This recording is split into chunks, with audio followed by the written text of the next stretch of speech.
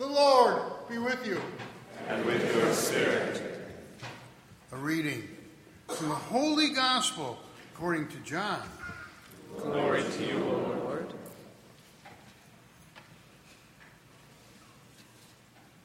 Jesus went across the Sea of Galilee, and a large crowd followed him, because they saw the signs he was performing on the sick. Jesus went up on the mountain, and there he sat down with his disciples. The Jewish feast of the Passover was near. When Jesus raised his eyes and saw that a large crowd was coming to him, he said to Philip, "Where can we buy enough food for them to eat?" And he said this to test them, because he himself knew what he was going to do. And Philip answered him, 200 days' wages worth of food would not be enough for each of them to have a little. One of his disciples, Andrew, the brother of Simon Peter, said to him, "There is a boy here who has 5 barley loaves and 2 fish. But what good are those for so many?" And Jesus said, "Have the people recline."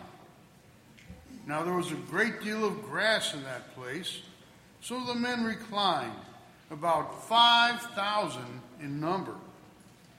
Then Jesus took the loaves, gave thanks, and distributed them to those who were reclining, and also much of the fish as they wanted. When they had their fill, he said to his disciples, "Gather the fragments left over, so that nothing will be wasted." So they collected them and filled 12 wicker baskets with fragments from the 5 barley loaves that had been more than they could eat. When the people saw the sign he had done, they said, "This is truly the prophet, the one who is to come into the world."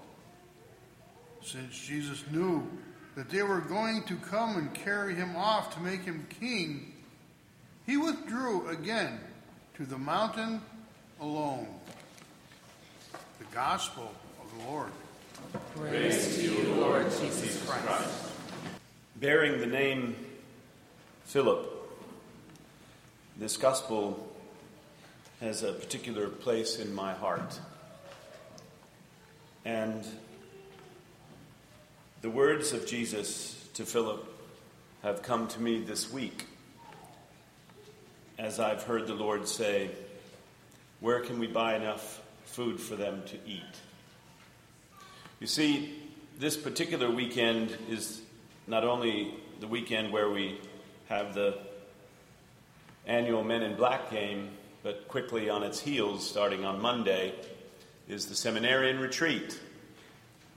And God has been very generous to us in allowing our numbers to grow, with 7 new men entering this fall, bringing our number of seminarians to 29. And so usually when we go on retreat, we go to a retreat center, like we did 2 years ago in Charlotte, and they have the rooms all prepared and nice beds, and they have a staff that cooks the food, and they have an audio-visual department that allows us to be able to set up if we're watching a movie in the evening or something, and then we bring in priests as speakers, and everyone gets a chance to kind of listen to them, and we have Mass together and time for prayer and the rosary and recreation outside with the basketball or the soccer ball or the frisbee. And it's a time of great fraternity. But Bishop Zarama has said, "I don't want our seminarians to be spoiled. Be creative." And so tomorrow we leave in vans to go to the mountains in West Virginia with tents and fires. And so, where do we get enough food for them to eat? Costco yesterday. With people looking at me in my collar as if I was crazy. I thought the cart was going to break. Last night, don't tell the bishop this, but I almost blew up the rectory. Not really, but as I was parboiling potatoes outside on a kettle with a gas line underneath it, I realized while I was inside chopping carrots that the water had gone over the side and put out the flame. And when I came out to check the parboil, what did I smell? Gas. So luckily there was a shut-off valve on it and we were fine. But the joy of preparing for this event gives me time to think about not the food for their stomachs, but the food for their intellects, food for their souls, and the challenges that God wants to present to them so that they become the men who give their lives for your families, who wake up in the middle of the night and go to the hospital, who dedicate themselves to preparing couples for the sacrament of marriage and joyfully receive our children at the font and accompany us in sadness when we go to the grave, that extend their hands in forgiveness and do so out of generosity because they recognize that He, the first mover, has been generous in giving us free will. You know, there are some Protestant scholars who offered the idea that there wasn't a miracle on the mountain. That the miracle was the miracle of unselfishness. That all this food existed under the jackets of the people who were there. And when that boy gave his 2 fish and 5 barley loaves, it sparked a movement of generosity among the people. Hogwash. There's no evidence in Scripture for that.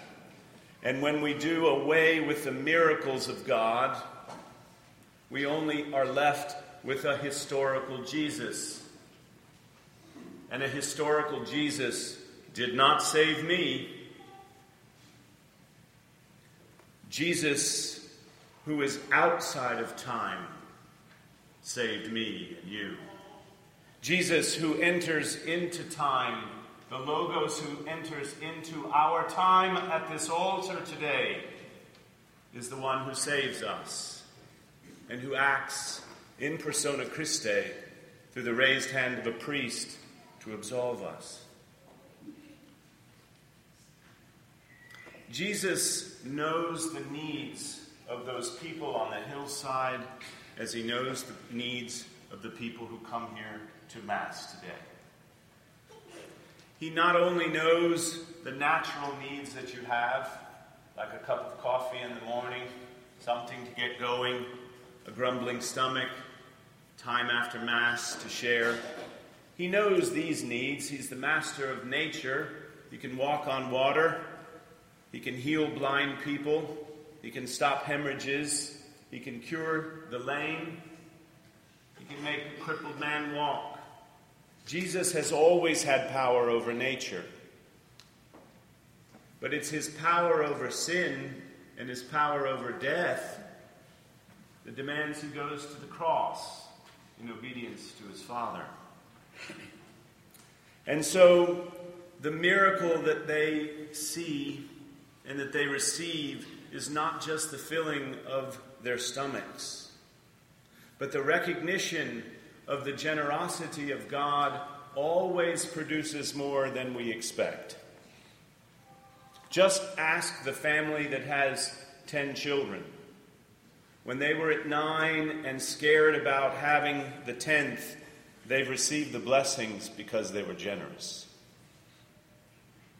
Just ask the priest who was scared, like me, going to the altar, but when you lay your face down on the outmarble and show any sign of generosity to God, he will always surprise you. God will not be outdone by our generosity in any way. And so, the lesson they receive, not so much for their stomachs, is that Jesus will always provide enough. It's echoed in our first reading as well, when Elisha encourages that gift and there is left over. In our lives, the question this week should be, are we being generous to the God who is superabundantly generous to us in giving his only begotten Son? He not only wants to nourish our bodies with the nature that he has created by his powerful hand, but in the Eucharist today, he will nourish our souls to strengthen us, and he will nourish our intellect through his word. Why? Why has he given this example to his disciples, and why has he given this example to us today? Because of Paul's writing, an apostle who got it clearly. He's writing from prison. As a Roman citizen, he had the ability to be able to appeal his decision and be heard in the city of his choice. He chose Rome.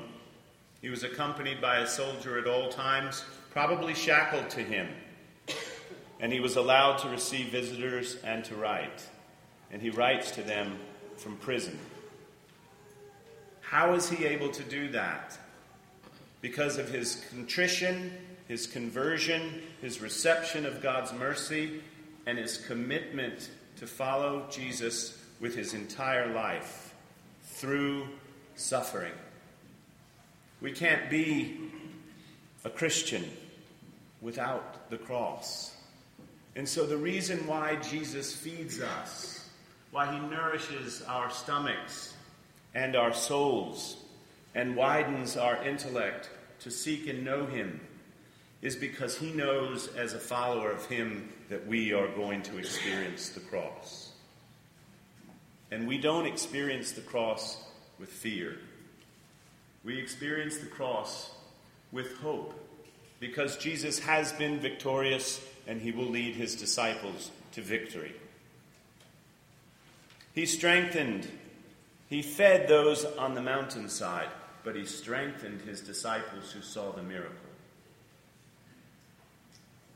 He will feed you today at the altar, but he wants to strengthen you because he knows what we're asked to endure, especially more than ever in this culture who rejects him now. At the end of Mass, after you have been nourished and after you have been strengthened, the Church, in her apostolic mission, will send you out.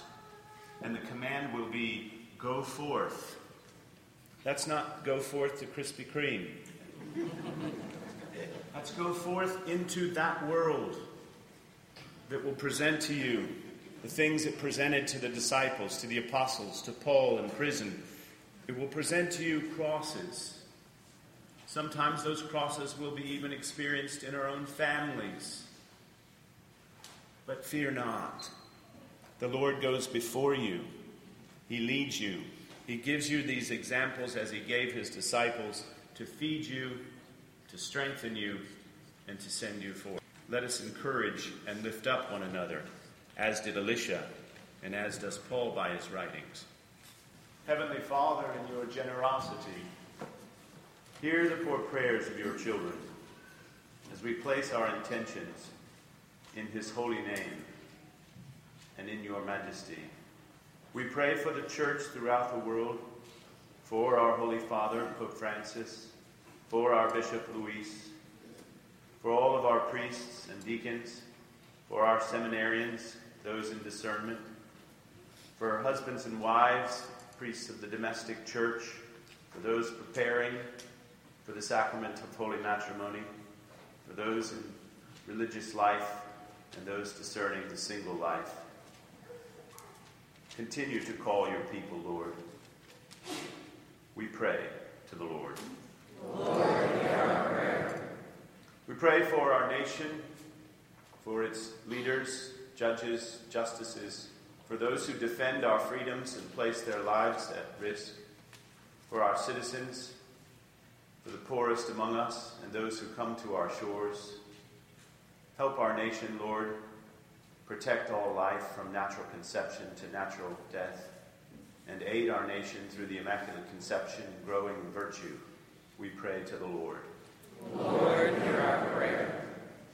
Almighty Father, in the name of your Son, who is our divine physician, we commend to you all who are sick. Grant your healing graces and surround those who are sick with your faithful. We pray to the Lord. Lord, hear our prayer. We pray for the dead, for those who have gone before us, for all of our family members and friends, especially for those who have taught us our faith. And we pray for those who are in purgatory but are forgotten and have no one praying for them. By our poor prayers today, Lord, open the gates of heaven and allow them to enjoy the light of your face. We ask this through Christ our Lord. Amen.